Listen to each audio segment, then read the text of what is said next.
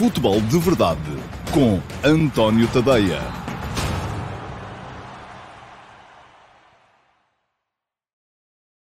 Ora então, olá, muito bom dia a todos e sejam muito bem-vindos à edição de 17 de março, quarta-feira, do Futebol de Verdade. Hoje vou falar-vos, tal como prometido, no título, da arte de dar explicações e da forma como esta arte muda muito consoante o contexto. Isto é, quando estamos a tentar dar explicações a pessoas que tendem a concordar connosco, é uma coisa. Quando estamos a tentar dar explicações a pessoas que, enfim,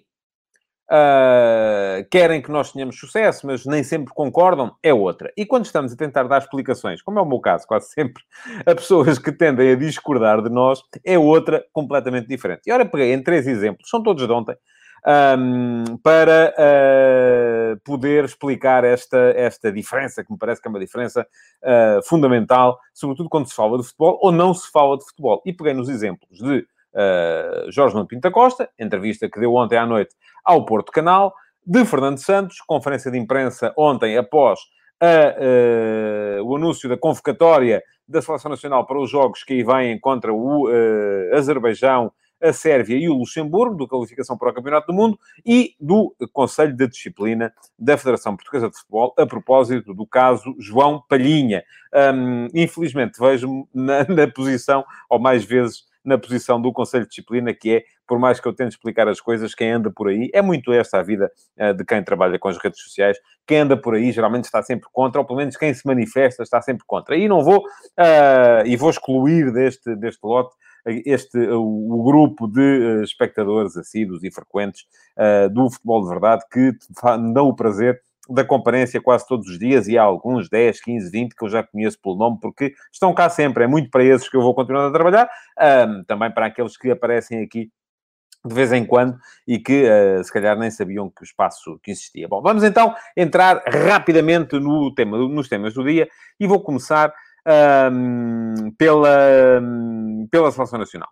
Ora bem, Fernando Santos falou em conferência de imprensa. Eu ontem não pude ver em direto, porque estava aqui também. O Fernando Santos tem este problema, faz sempre as suas conferências de imprensa com o anúncio da convocatória em horário concorrencial com o do Futebol de Verdade. Não pude ver em direto, vi depois as explicações que o Selecionador Nacional deu a propósito da convocatória que fez. É uma convocatória muito na linha daquilo que é habitual em Fernando Santos. Já falei aqui dela ontem, das surpresas que não tivemos, das chamadas de novo ou da chamada de novo do Pedro Neto, que podia estar no Campeonato da Europa de Sub-21, bem como da chamada nova do Nuno Mendes, que também podia estar no Europeu de Sub-21.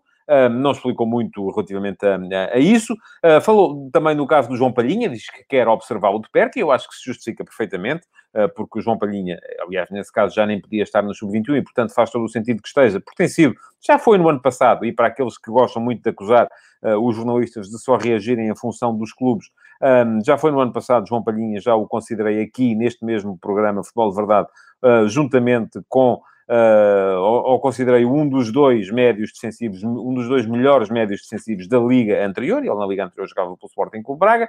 Depois há também a questão do regresso do Rafa, do regresso do Cédric, do regresso do André Silva. São todos eles casos diferentes. O André Silva mal seria, já o disse ontem também, que ele não estivesse nesta convocatória da Seleção Nacional. O Cédric tem estado bem no Arsenal, é um jogador que faz bem os dois lados, como defesa lateral. Enfim, é mais polémica a sua chamada, porque há outras possibilidades. O Rafa é um jogador que, enfim, continua a ter problemas no último terço, sobretudo ao nível da decisão, mas acaba por ser um jogador que desequilibra muito. Pergunta-me o Sérgio Carvalho se não teria mais competitividade do Manafá para integrar a lista de Fernando Santos em vez do pouco utilizado Cédric. Há aí uma questão, Sérgio, é que antes do Manafá ainda apareciam com certeza o Ricardo Pereira, o Nelson Semedo, que também têm todos eles muita competitividade este ano, têm sido muito utilizados, mas além disso fazem parte da lista regularmente, e parece-me que esse é um dos critérios que tem em conta o Fernando Santos também. Depois, há o regresso do Jota, aliás, é muito por causa disso. O Jota regressou há pouco mais de uma semana, já fez um golo na vitória do Liverpool frente ao Wolverhampton. Mas aquilo que me chamou mais a atenção foi mesmo a discussão em torno do caso, por exemplo, do Pedro Gonçalves, e já alguém aqui me falou nisso, o Francisco Antunes queria o Ricardo Gaio. Pronto, enfim, há sempre muitas possibilidades e ser selecionador é isso mesmo, é escolher. E partir do princípio que todos aqueles que estão aqui a comentar e a contestar algumas das opções quererão que a seleção ganhe, porque em princípio todos querem, não é? Não acredito que entre vocês haja aqueles que estão aí a torcer para que Portugal perca os seus jogos, mas toda a gente tem uma visão muito própria dos acontecimentos e por isso mesmo tem uma opinião muito própria e que nem sempre é a mesma que a de Fernando Santos. E portanto, Fernando Santos o que é que faz? Refugia-se, que é isso que se faz na arte de dar explicações quando estamos perante um público que está de acordo connosco, mas que, ou melhor, que quer a mesma coisa que nós, que é que a seleção ganhe, mas não está de acordo connosco. E por isso mesmo, as explicações dos treinadores são muitas vezes assim, são muitas vezes na base de não explicar coisa nenhuma. E foi isso um bocado que o Fernando Santos fez. É verdade que ele chamou ali a atenção para uma questão que me parece que é importante.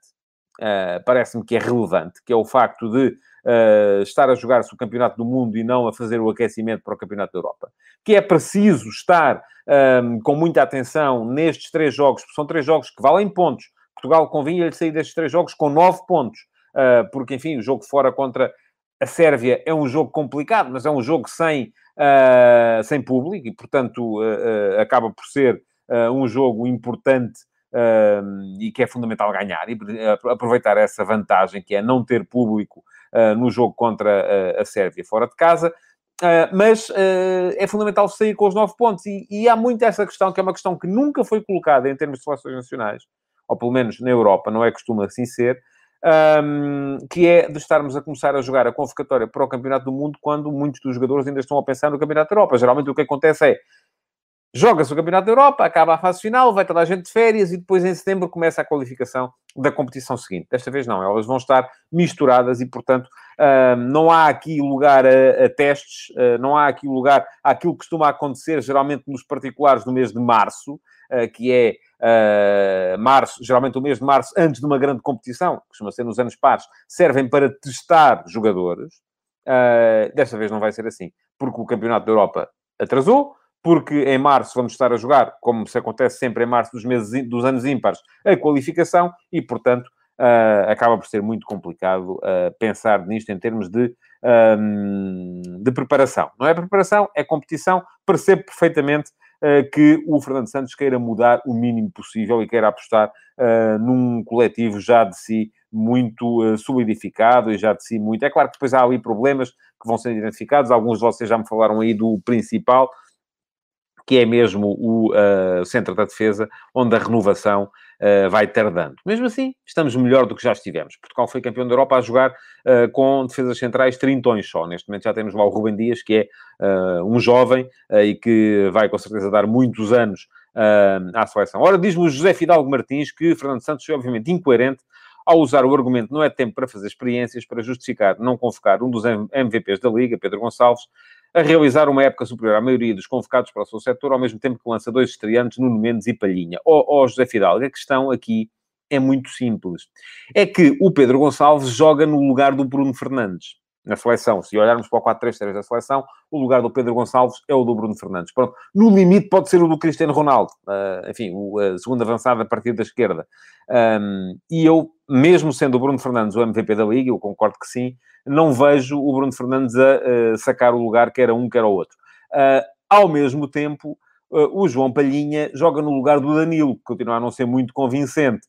O Nuno Mendes joga no lugar do Rafael Guerreiro, que dificilmente faz 3 jogos em 9 dias. E este é um aspecto que é preciso ter em conta para estes 3 jogos, é que são mesmo 3 jogos em 9 dias.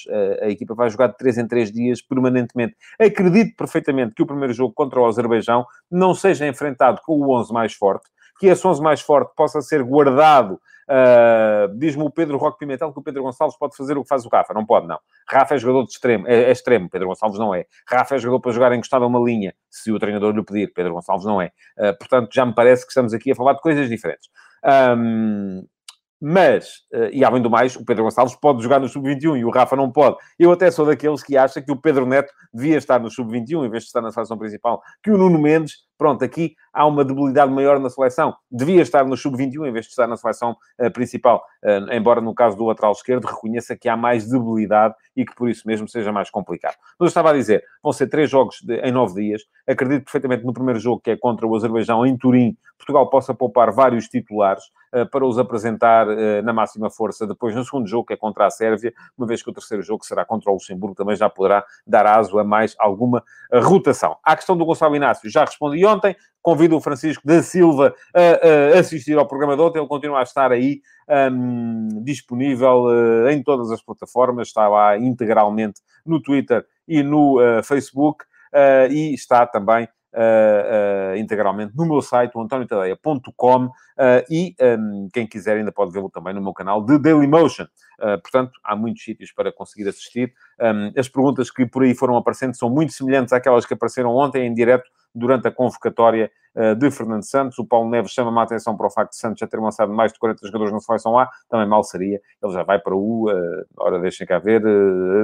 Vai para o 8º ano à frente da equipa. Portanto, acaba por não ser assim tanta coisa quanto isso. São para aí 5 jogadores por ano. E parece-me perfeitamente normal que o tenha feito. Bom, segunda questão na arte de dar explicações. Que é quem está muito na minha posição, que é fala para muita gente, que geralmente... E, enfim, já sabemos que acontece assim. Os jornalistas... Eu já expliquei várias vezes aquilo que eu acho que é a teoria do triângulo, que é, se nós imaginarmos aqui um triângulozito, não é? Em que num vértice estão os adeptos do Benfica, noutro vértice estão os adeptos do Sporting, noutro vértice estão os adeptos do Porto, e metermos lá no meio deste triângulo, um triângulo isósceles o mais perfeito possível, o jornalista, quem está no vértice acha sempre que o jornalista está inclinado para o outro lado. Não está, está no meio. Pronto. E, geralmente, aquilo que acontece é que eu tenho uma elevadíssima probabilidade de estar aqui a dar explicações ou opiniões para uma audiência que 2/3 está contra aquilo que eu estou a dizer. Se eu estiver a dizer bem de um clube. Se eu estiver a dizer mal de um clube, já é melhor, porque aí 2/3, que são os dos outros clubes, estão a favor. E, portanto, enfim, isso para mim é-me absolutamente igual ao litro, é irrelevante, eu continuo a dar as minhas opiniões e dou-as sempre acerca de tudo aquilo que tem a ver com a minha área de intervenção, que é o futebol. Não venham cá pedir depois para falar de processos de crime, de questões que eu desconheço e que não tenho mesmo capacidade para opinar sobre elas, mas quando tem a ver com futebol, estou cá sempre para falar. E não foi isso. Foi isso que não fez, e devia ter feito, do meu ponto de vista, e ainda vai a tempo, o Conselho de Disciplina da Federação Portuguesa de Futebol. Eu já disse aqui, e volto a dizer, e continuarei a dizer, que não achei piada ao processo, ao recurso apresentado pelo Sporting, no caso de João Palhinha. Embora tenha achado, desde o primeiro momento, que o jogador foi mal punido com cartão amarelo. E não admito sequer discussão a esse nível. Mas a questão tem muito a ver com o precedente que se abre, mas percebo a lógica. Depois achei também que o Sporting não foi muito inteligente na forma como, não estando o treinador a contar com o jogador, porque ele foi suplente nesse jogo com o Benfica, acabou por deixá-lo no banco, mas ele acabou por não cumprir o castigo e está sujeito a vir a ter de cumpri-lo noutra ocasião. Pronto. Agora, também vos digo que a atuação do Conselho de Disciplina da Federação Portuguesa de Futebol, neste momento, parece um bocadinho... tem um bocadinho mais a ver. Parece aqueles meninos que fazem birra quando não lhes dão o brinquedo que eles querem. O recurso foi apresentado. E se achei que a providência cautelar no Tribunal Central Administrativo já é terreno muito perigoso e pantanoso, porque vai para fora da justiça desportiva, o recurso no TAD deu razão ao Sporting e ao jogador. E é verdade que pode sempre haver um novo recurso, agora para o Tribunal Central Administrativo, mas aí volta a achar a mesma coisa que achei relativamente ao recurso que o Sporting fez e à providência cautelar que foi metida no Tribunal Central Administrativo. Não se justifica e, neste momento, o Conselho de Disciplina deve fazer duas coisas. Primeira questão, deve falar, já.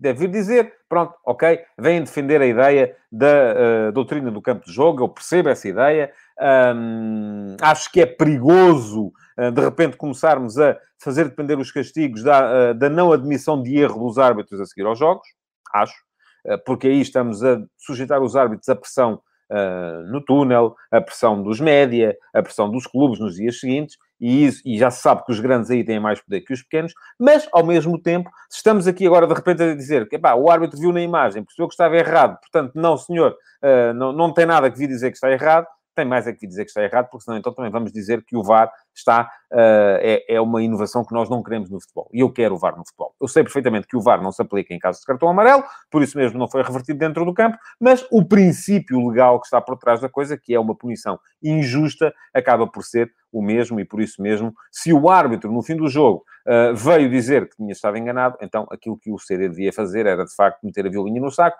e reconhecer o engano.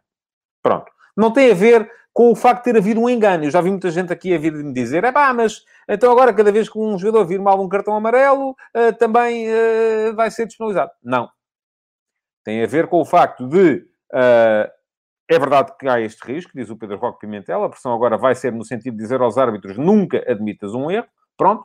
Mas o CD, ao querer fazer tanta força na tal doutrina do campo de jogo, o que está a fazer é que está a reconhecer que os árbitros são vulneráveis a pressões. Porque, caso contrário, poderiam perfeitamente reconhecer que estavam errados. Agora, aquilo que me parece... Vou ler esta pergunta do Hugo Soares. Se me recordo de algum caso desta índole, como o que está a acontecer com João Palhinha, isto poderá abrir a porta a qualquer caso de suspensão... Não percebi a pergunta. Pronto, li, mas não percebi. Poderá abrir a porta a qualquer caso de suspensão ao quinto amarelo? Ou pode, se o árbitro reconhecer que está errado. Não é? Se o árbitro reconhecer que mostrou mal o cartão, sim, pode. E não vejo nenhum grande mal nisso, vou-lhe dizer. Se eu acredito que os árbitros são sérios e que não são vulneráveis a pressões, nomeadamente dos clubes mais poderosos, então, se eles estiverem errados, o mais que podem fazer, de facto, é emendar o erro anterior. O importante é que seja igual para todos e que todos os clubes que venham a protestar com base na admissão do erro do árbitro venham a ser, dessa forma, ressarcidos. Diz-me o Rui Sousa, talvez o protocolo do VAR possa vir a intervir no futuro para quintos amarelos. Não creio. Isso era já estar a esticar demasiado a corda, nem acho que fosse bom. Agora, a questão aqui é esta que me coloca o Bruno Azevedo. E esta é a razão fundamental pela qual eu acho que o Conselho de Disciplina tem de falar. Então, se não foi o quinto amarelo... Mas então, se não for o quinto amarelo, for o primeiro amarelo, como fica? Pronto, enfim, pensei que o Bruno estava a perguntar outra coisa.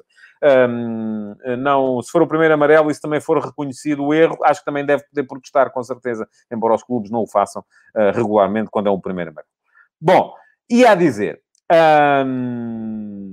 que o CD deve falar por outra razão. É que é imperioso que se saiba, para a defesa da integridade da competição, quantos amarelos tem o João Palhinha neste momento.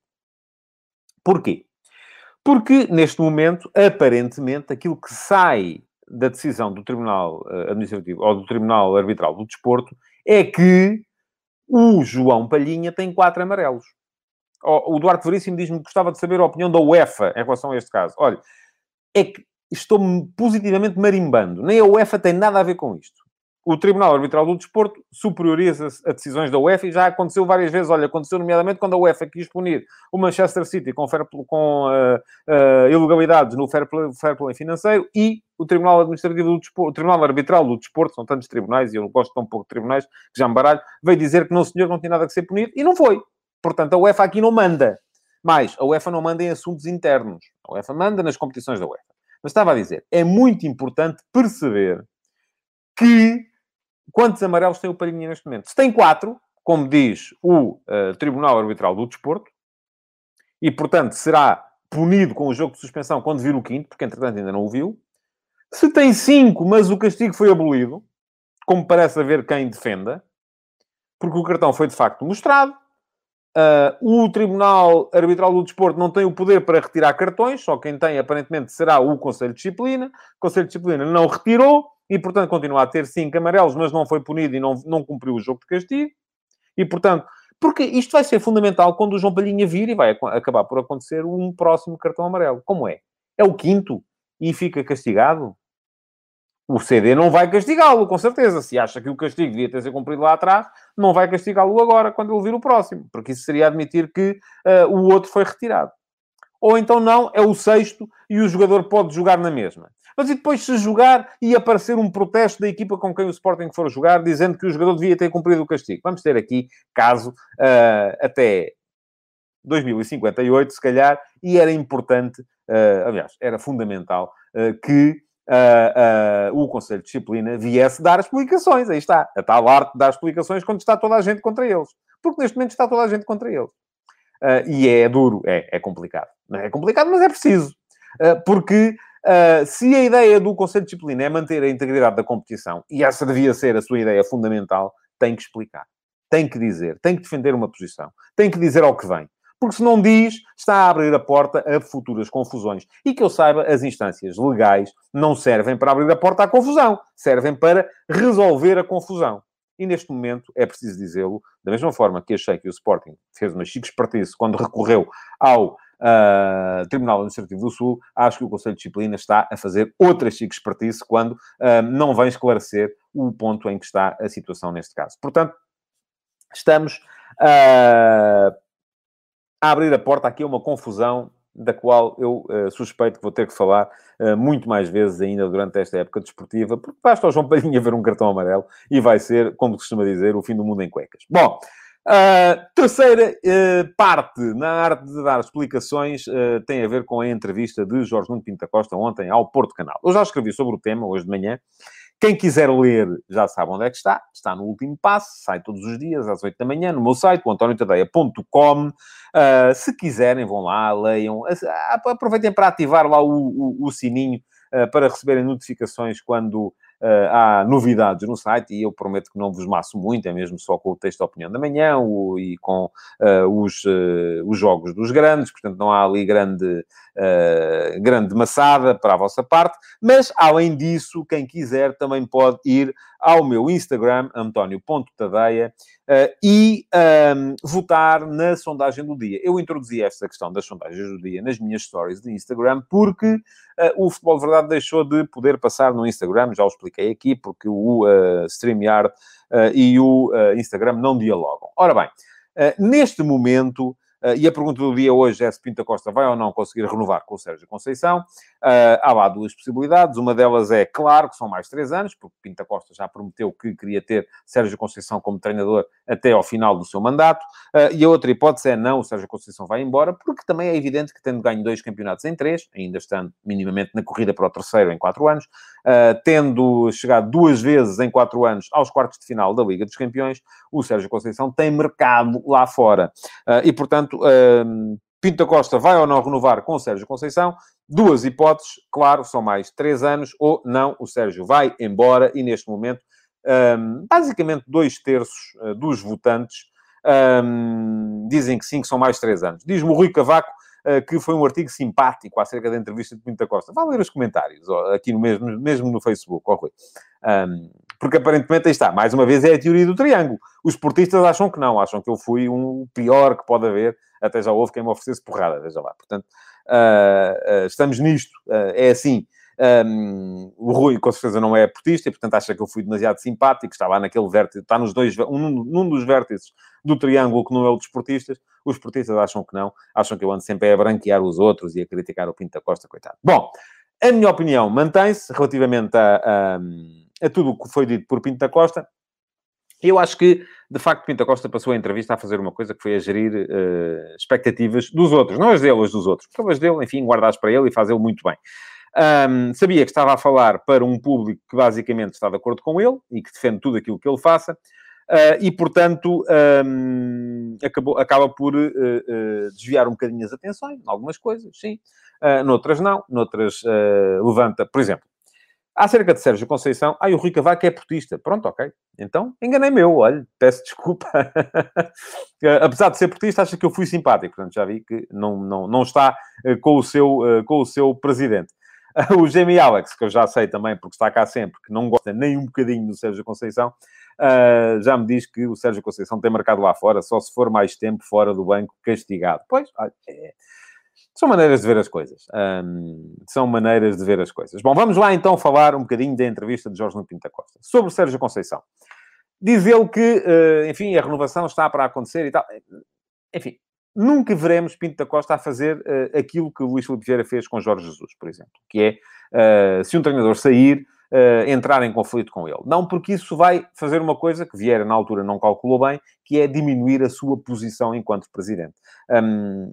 Pinto da Costa perdeu, sem o pretender, 2 treinadores, até agora, que foram enfim, 3 se formos ao caso de Artur Jorge, mas isso já foi lá nas calendas, lá atrás, mas perdeu basicamente, mais recentemente, perdeu o José Mourinho e o André Vilas Boas. E em ambos os casos, enfim, aquilo que foi passado cá para fora foi que, enfim, foram campeões, ganharam competições internacionais, portanto era impossível impedi-los, as cláusulas de rescisões foram batidas e, portanto, acaba por ser impossível e sai toda a gente a bem.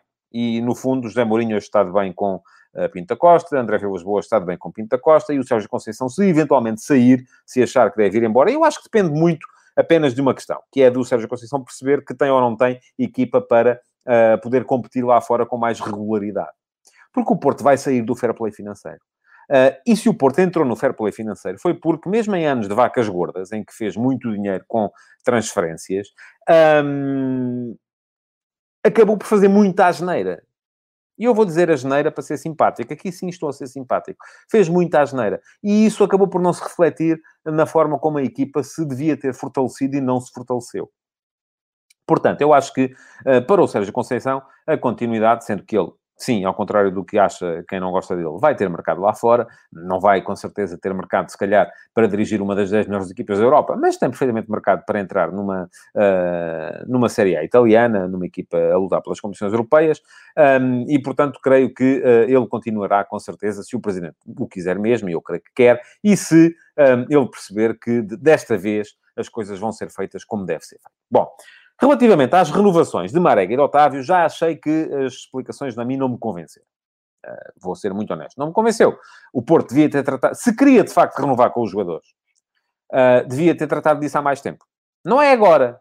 Não é agora que os jogadores já podem falar com outros clubes, e conta-se que Marega estará a falar com equipas da Premier League, embora eu acho que ele fará mal se for jogar para a Premier League uma equipa de meio da tabela para baixo, que o Otávio estará a falar com o Palmeiras, pronto, enfim, não sei se é verdade, se é mentira, mas agora pode ser tarde já para renovar, porque os jogadores já estão nos últimos 6 meses de contrato e, portanto, podem perfeitamente poder... Agora interessa-me ler isto para lá. Diz o Fernando Vasconcelos que eu acabei de me contradizer.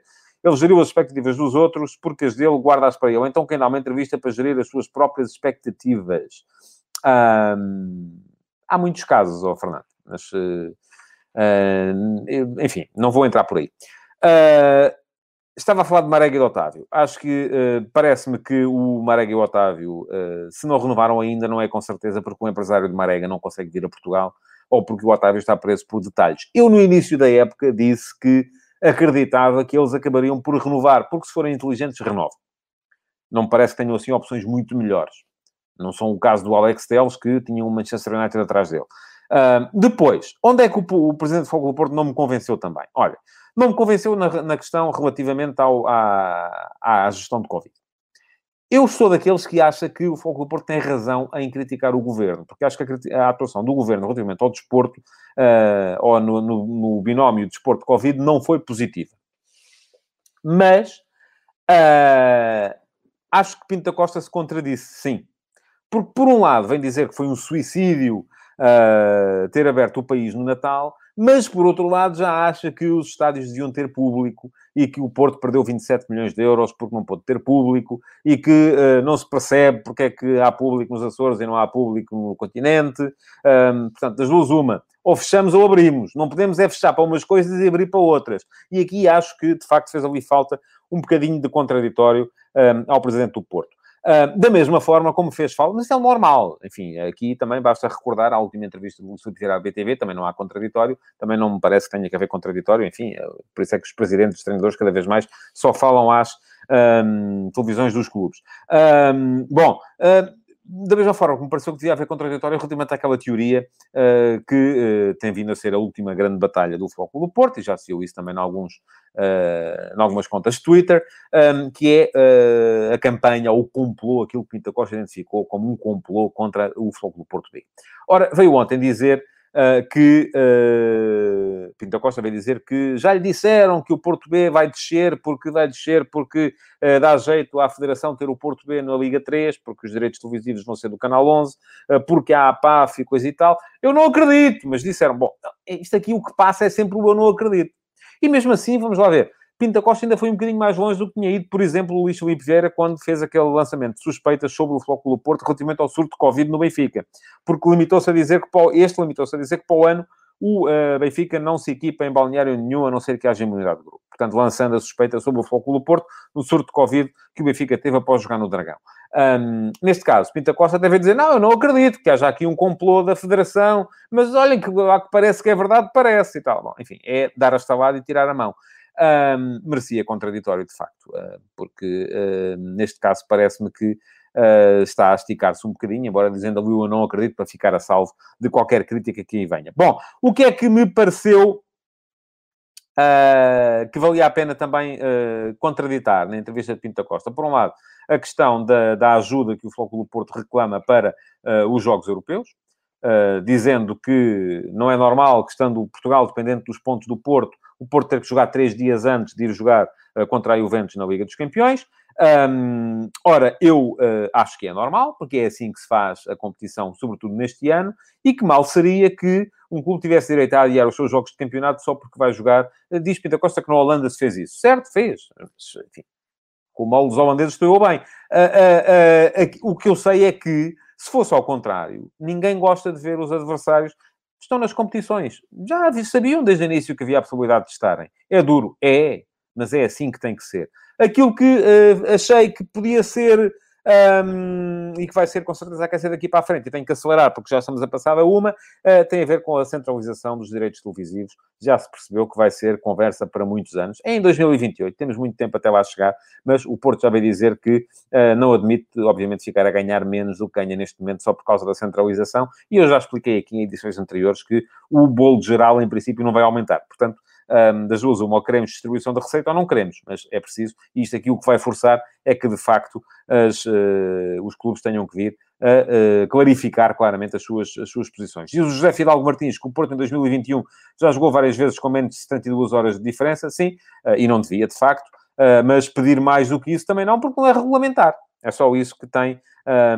que eu tenho a dizer sobre o tema. O regulamento é que tem que ter pelo menos 72 horas. Se jogou com menos de 72 é porque cedeu.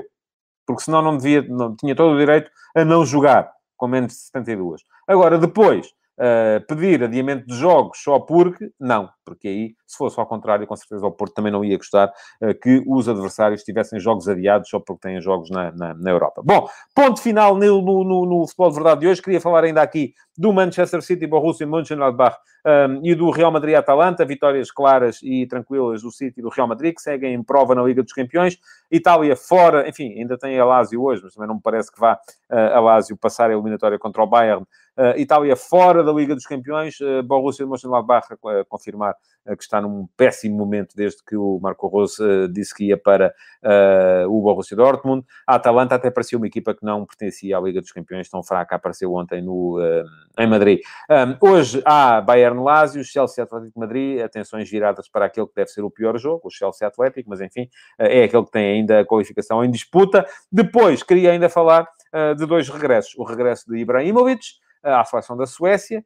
Não gostei de ver, quer dizer, gosto sempre que Ibrahimovic volte, e acho piada às coisas que ele vai dizendo, mas as publicações que ele fez nas redes sociais a dizer que regressou o Deus, eu se fosse jogador da Suécia, não ia gostar muito daquilo, mas pronto, vamos ver como é que o balneário da Suécia vai gerir este assunto, e ainda o regresso de Beto à Primeira Liga, depois de uma lesão grave, assinou pelo Farense e vai ainda enfrentar esta ponta final de campeonato, quase com 40 anos também.